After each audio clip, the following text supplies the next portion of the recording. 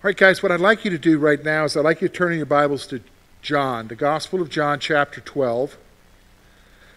We are doing a series on meeting Jesus. We want to get to know him. And today, especially when we look at verses 27 through 36, we're going to focus on Jesus. We're going to get to know him. Now, why is that so important? Well, here's what I find. I know it's true in my life, and I think it's true for a lot of us, is that sometimes you and I, we just take things for granted. What do you mean I take things for granted? Well, I think one thing we take for granted is our salvation. We take for granted that we have a relationship with Christ through Jesus, we have forgiveness, and we just go about our everyday lives like, okay, yeah, I'm saved. But it really doesn't impact us. It doesn't really affect our everyday lives. In fact, sometimes we might go a whole week or more, maybe months, without even thinking about the fact that he saved me. So we take things for granted. One thing I know with that, not just with salvation, I think we take Jesus for granted. What do you mean we take Jesus for granted? Well, I think we know Jesus died for me. So we just know that. Jesus died for me. Jesus, when he died for me, he took my sin upon himself, and I have forgiveness. Yes, we know that. We know that with that salvation, we've been forgiven. I now have a relationship. Jesus didn't want me to be alone, so he gave me the Holy Spirit. So the moment I came to him in Christ, the Holy Spirit entered into my life. I have all of that knowledge, but I'll be honest with you, we take it for granted because I don't really think, when we think about him dying for us, that we really understand what that means. Or even what he went through in order for you to have the relationship that you have with him. I think sometimes we just take it for granted. And that's why, to be honest with you, why we're doing this series is because I want you to understand. So when we talk about Jesus dying for you, that's not just a theological statement that we throw out there that we agree with. Yes, I agree with that. I want you to understand the sweat, the blood that went into that statement. What he went through for you to have that.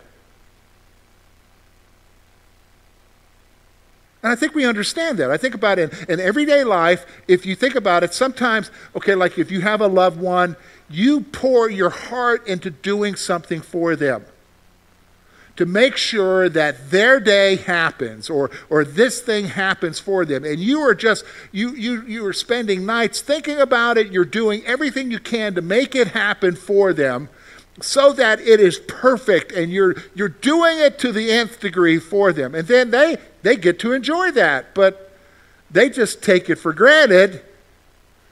All that blood, sweat, and tears that you poured into that for them, right?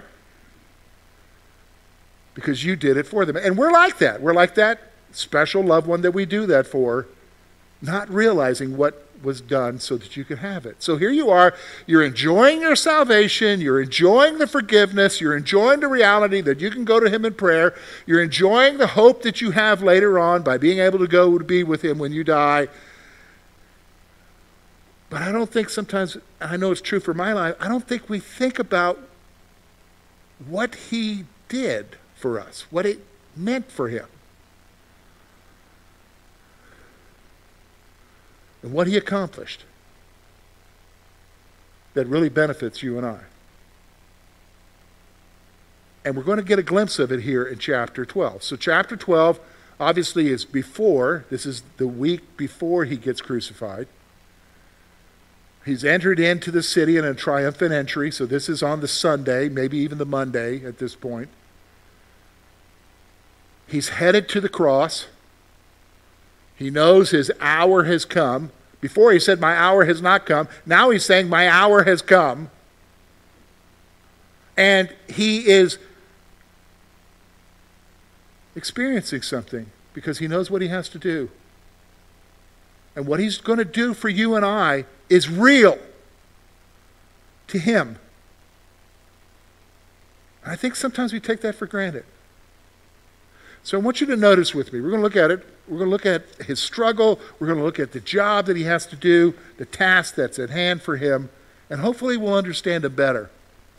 And hopefully with that, we won't take him for granted. So notice with me verse 27. This is Jesus speaking, okay? Now my soul is troubled. And what shall I say? Father, save me from this hour? But for this purpose I came to this hour. Father, glorify your name. Then a voice came from heaven saying, I have both glorified it and will glorify it again. Therefore the people who stood by and heard it said that it had thundered. Others said an angel had spoken to him. And Jesus answered and said, this voice did not come because of me, but for your sake. Now is the judgment of this world. Now the ruler of this world is cast out.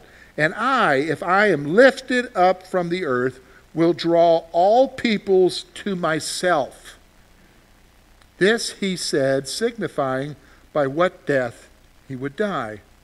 The people answered him, we have heard from the law that the Christ remains forever. And how can you say the Son of Man must be lifted up? Who is this Son of Man? Then Jesus said to them, a little while longer the light is with you. Walk while you have the light, lest darkness overtakes you. He who walks in darkness does not know where he is going.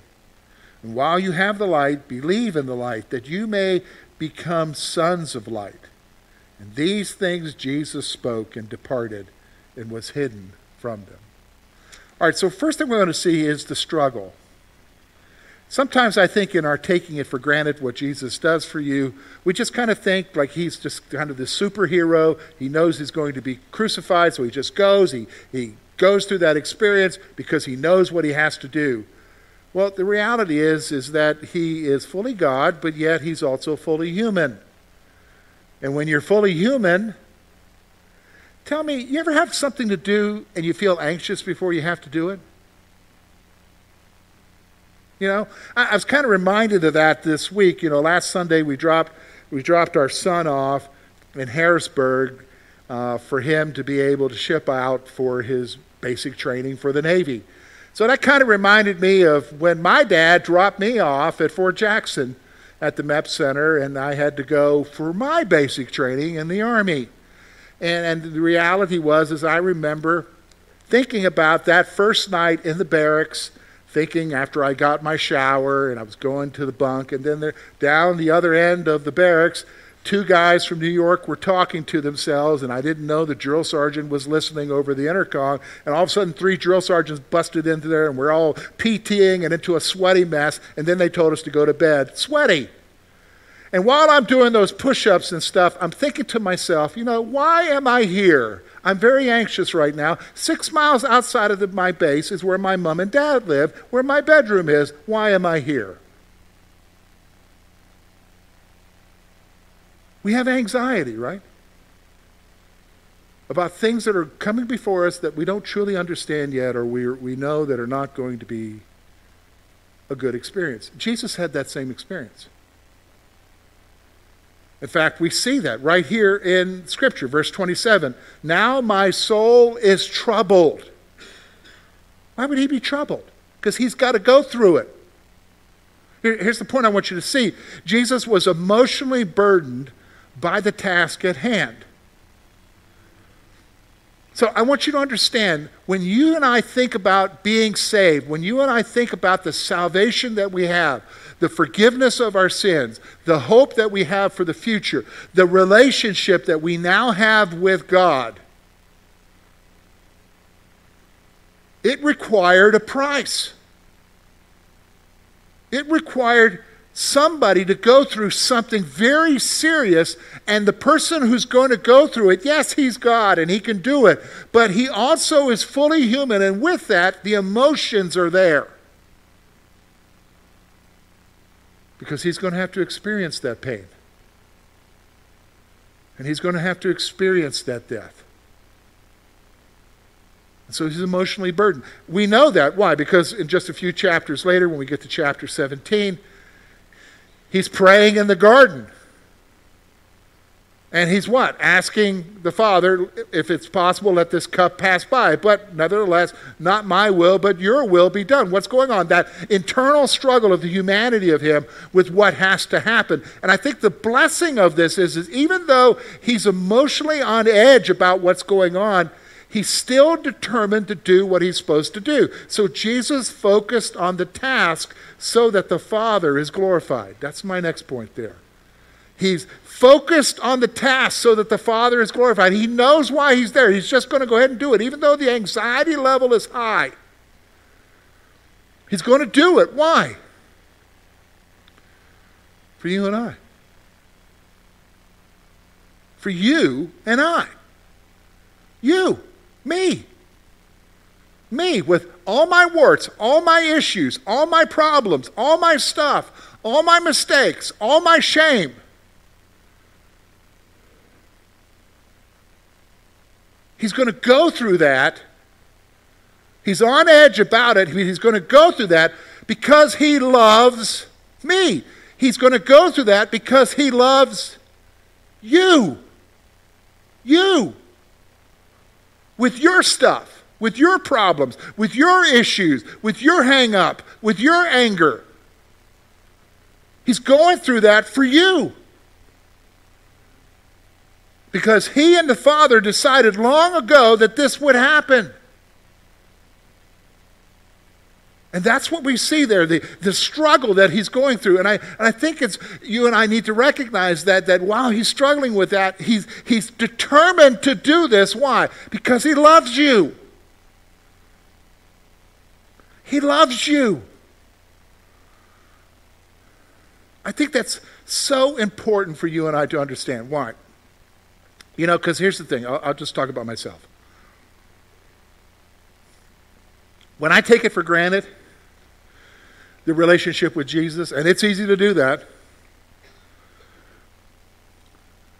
I trivialize my relationship with him. When I take it for granted, the relationship that I have with God, I trivialize it. I don't mean to, but that's what I do. You understand what I'm talking about? When you're in a relationship with a human being and you take the other person for granted, you will trivialize that relationship. You will make assumptions like, oh, they'll always be there. Oh, they'll put up with me about this issue. They'll do this. And you just make assumptions. Sometimes they're wrong assumptions. And you just kind of go on with life and do whatever. And I think as a believer, we do that a lot with God. Because we don't realize what he went through for us. Oh, we understand the benefit of it. We trivialize it. This is what's so awesome about Jesus. I mean, seriously, think about it. If it had been anybody else, I mean, if I was in Jesus' shoes right now, okay? If I was in Jesus' shoes, if it was me, thankfully it isn't me, I'll be honest with you, if I knew that I'm going to, in just a few short days, I'm going to be taken and whipped beyond comprehension, beaten, bruised, hung on a cross, and die, and I'm told the reason why I'm going to do it is so that you guys can be okay. I mean, I love you, but it ain't happening. Do you know what I'm saying? I might do it for Lori and my kids, but I ain't doing it for you. And you know what? You laugh at me and you say, oh, sure, George, you wouldn't do it for us. Yeah, you wouldn't do it for me either. Do you understand what I'm saying? But this is what I want you to understand. He loved humanity. And even though he's emotionally torn up about what's going on here, he's doing it for us so that the Father will be glorified in our lives. This is what's so important. So then, the task. Why does he want to do it? Because when you look at verses 28 to 36, it's going to tell you 6 things specifically here that you and I need to recognize as to why the cross had to take place. Why is he going? And so he knows why he's going. So first of all, the guy who says that Jesus was needlessly put on a cross, he didn't really have an understanding of what was going on, he was a bum rap he went through, all of that's baloney. Why? Because he knows exactly why he's going to the cross. He tells us right here in this passage. He's wanting to accomplish some specific things for you and I that are very important for you and I to grasp in our lives. So let's look at it. Look with me, first of all, at verse 28 through 30. So Jesus is saying in verse 28, Father, glorify your name. So glorify yourself to what I'm about to do. And here's what the voice came from heaven saying, I have both glorified it and will glorify it again. Therefore the people who stood by and heard it said that it had thundered, and others said an angel had spoken to them. Jesus answered and said, this voice did not come because of me, but for your sake. So all this is happening. Even the audible, whatever they heard, affirmation of what Jesus is saying was for their sake, not for Jesus. Jesus already knows. He's in a close relationship with the Father. He knows that he's doing what he's supposed to do. But why is this voice happening? For them to know for sure that what's going to happen is going to happen. So here's what I'm saying. God the Father confirmed Jesus' task for our benefit. So Jesus is not on his own. This is what I'm doing for myself. No, the Father is saying, I'm with you on this. And I'm audibly saying this so that everybody else understands we're in this together. For you and I. What are we in this for? Well, here's what he does. First of all, verse 31, look with me. First part. Now is the judgment of the world. Here's the first thing I need you to understand. The cross will bring judgment on this world. Okay. It is, I'm a recovering news-aholic. I'm a news junkie. I listen to news all the time. Well, I have to say, I used to. Because I realized that my emotions were percolating too much. And I'm kind of like a boiler that doesn't have a relief valve that's getting ready to explode. Some of you are there. And news doesn't help me. And I know from interacting, it doesn't help some of you either. Okay? So, having said that, what am I saying here? I've had to come to the place to realize that it's me, George, the guy who sits in a back office in the back during the week, interacts with you wherever, Spanky's or wherever I might have coffee with you, McDonald's, all of those different places. And I only have control over what's happening around me, and maybe I can give you some guidance on what's happening in your life, but I don't have any control of what's happening in Washington. I don't have any control of what's happening in New York, in the UN. I don't have any control about what's going on in the world right now. Sometimes I think I don't even have control about what's happening in my office. Have you been there?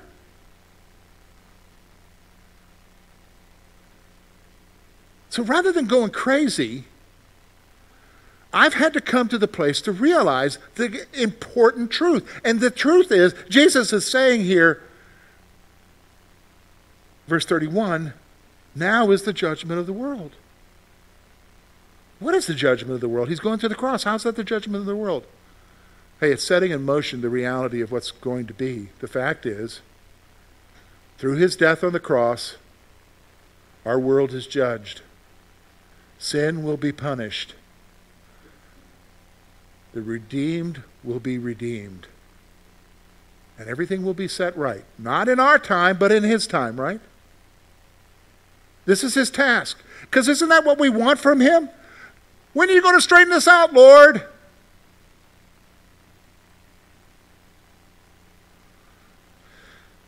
First thing, the cross will bring judgment on the world. Here's the second one I think is very important for you to understand. The power of Satan was broken. Look again, verse 31. He says this. Now this is the judgment of the world. The ruler of this world will be cast out. The cross broke the power of Satan. When you say Satan's still around, yes, until that point when Jesus comes back and sets everything in motion with his second coming. But the power of Satan has been broken. How do I know the power of Satan has been broken? Because he's been broken in your life. He has no more control over you. You know, I hear people all the time, well, I don't want to, you like those commercials sometimes, like Super Bowl commercials, some guy's selling his soul to the devil to get a Lexus. That's just trivial. You don't need to sell your soul to the devil. He already owns you. Unless you know Jesus. Why? Paul says it in 2 Corinthians chapter 4. The God of this world has blinded the eyes of those who are perishing. Who's the God of this world? Satan. That power was broken where? On the cross, where he what? Crushed his head as his heel was bruised. Satan has no control over you. Now, does he try to influence you, try to accuse you, lie to you? Yeah. But you can always say what? No. In fact, isn't that what we're told to do? Resist the devil and he'll what? Flee from you? Where did that all begin? Where did that become possible? At the cross. The reality of Jesus going, he's accomplishing what for us? Freedom. You're no longer a slave. You belong to him. This is why he's doing it. This is the task. It's even more than that. What's going on here? Look, here's the thing, verse 32. This is an awesome passage. It has special meaning for you and I. Look with me at verse 32. He says this, and I, if I am lifted up from the earth, will draw all peoples to myself. Who's all peoples? You and I. Gentiles. Because remember, who's he talking to? Jews. And he's making the point that I'm just not the Messiah for Israel. I am the Messiah for everyone. And if I am lifted up, signifying the death that he would experience, he's going to what? Draw all peoples to himself. All peoples for salvation. So here's the point I want you to see. Jesus will draw all men to himself. No matter who they are, no matter where they are on the economic status level, no matter what the color of their skin is, what their cultural background is. He's going to draw all men to themselves. And you know what the blessing of that is? We benefit from that. Isn't that awesome? I noticed something. When I'm looking at this, there's no asterisk there for some sort of footnote at the bottom of my Bible that says, everybody but you. Everybody but your social class. Everybody but your ethnic.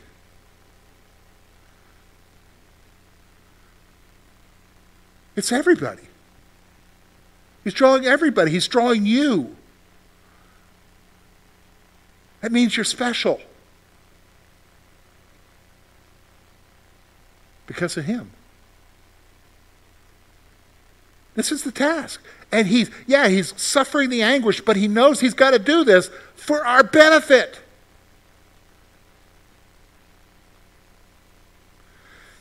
If I ponder this for a while, it will cause me not to take it for granted. What do you mean, George? If you pause for a moment and you think about what Jesus accomplished and the fact that you and I can now have salvation because he's drawing all men to himself. If you pause for a moment, you'd realize that if it wasn't for Jesus, you and I don't have any hope. Why? Because we're not Jewish. And only the Jews could experience the promises that were given to them, to the patriarchs, to Moses and to David.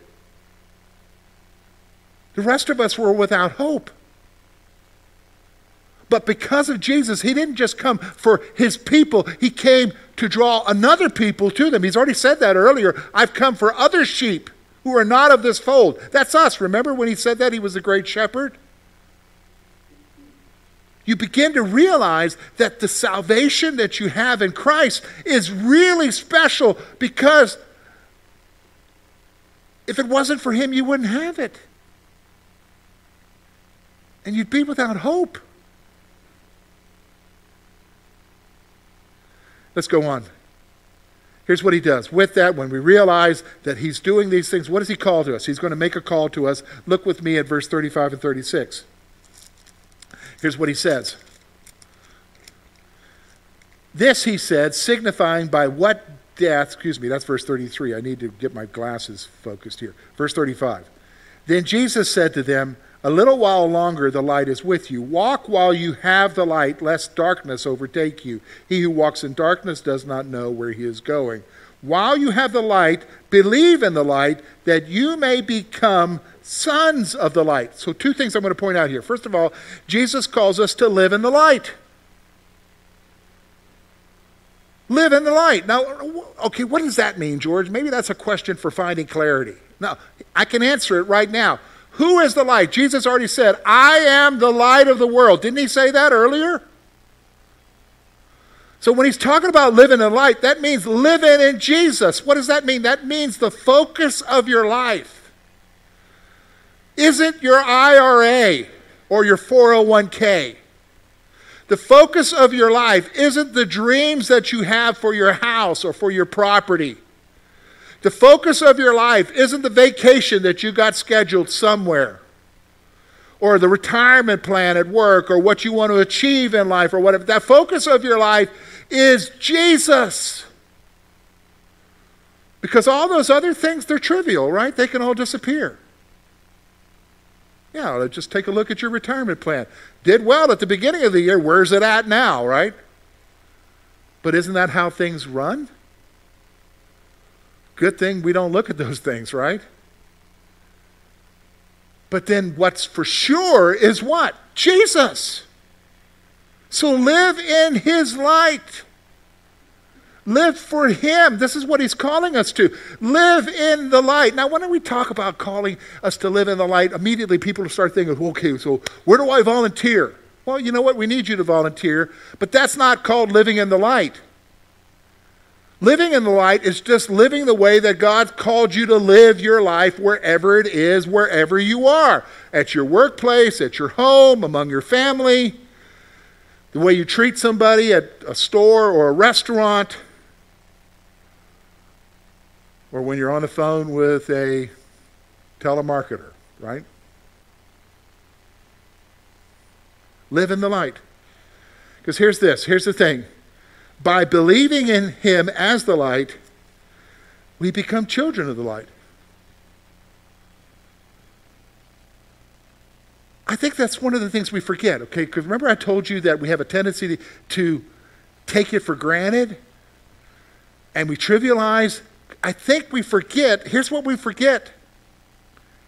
You're a child of God. So here's the point. If you go back to the other verse, live like one. Now, that doesn't mean become a holy Joe.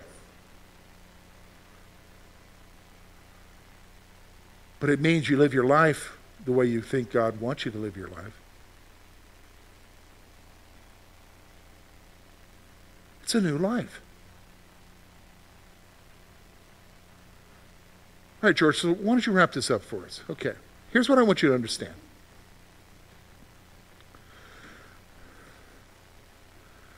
Jesus, yes, he went to the cross, but I need you to understand. He gave his all to go to the cross. Why? For you. Because he loves you. And by doing that, he set in motion so many things. What? That one day he's going to make it all right. Number two, the power of Satan over your life. It's broken. It's gone. Not just the power of Satan, we know from other passages, the power of sin. It's broken. You can say no to it. He's calling men to himself, and you're one of them. And he's saying to you, live in the light of me. Live for me. Why? Because you're my child. You are a child of the light.